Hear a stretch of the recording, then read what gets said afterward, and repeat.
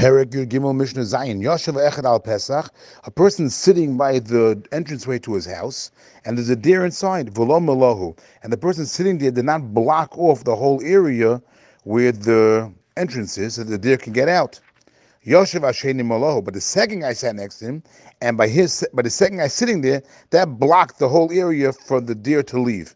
Hasheni Chai, the second guy is going to be liable. The first guy didn't do anything. He sat there with enough room for the deer to leave. So he never trapped anything. The second guy sat there in a way where that blocked the deer from leaving. So the second guy is going to be liable for trapping. Next case, Yoshev Arishan al Pesach Malohu. The first guy sat by the entranceway and completely blocked the way. Malohu filled up. He blocked the whole area for the deer to leave. The second guy sat there, and he also blocked the deer from leaving. It was, let's say, a long entranceway, and each one acted like a door that blocked the whole area. So you have like one door in front of the other. So each one was a barrier for the deer not to leave. So what's the halacha in this case? The first guy is going to be liable because when the first guy sat there, he blocked the deer from leaving. So he trapped the deer. The second guy only added a barrier. Adding a barrier is not trapping. So the Mishnah says, even if the first guy got up the holachlo and left, Harishon Chaya, the first guy is going to be liable because he trapped the deer when he was there. Vasheni Potter, the second guy is exempt. Even after the first guy left, the second guy didn't do an act of trapping. He just remained where he was. And the Rav says that when it says Hasheni Potter, the second guy's Potter, not only is he exempt, but it's even mutter. He was even permitted to sit down in the doorway in the first place. Because when he sat there, the first guy had already blocked the door already. And the other Mefarshim say that it's even permitted to stay there after the person had left.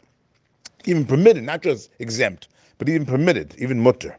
What is this analogous to? It says the Mishnah Nol as Basil Shamro. A guy went ahead and he locked the door of his house to guard it. He wanted to guard his house, so he locks the door. And he discovers afterwards that there was a deer that was guarded, that was inside the house. In other words, the house already had the door closed enough that the deer could not leave. But he wanted to guard his house, so he went ahead and he locked it with the key. So that was just adding a shmir, that was just adding a barrier for the deer not to be able to leave.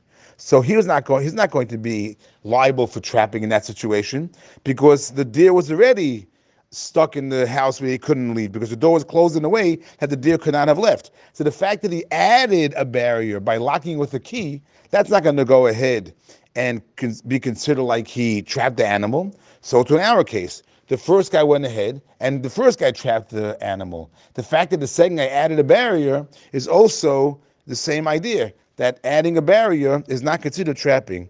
Therefore, the Mishnah says, to this case over here, he locked the house with a key after the deer was inside already, watched already from being able to leave.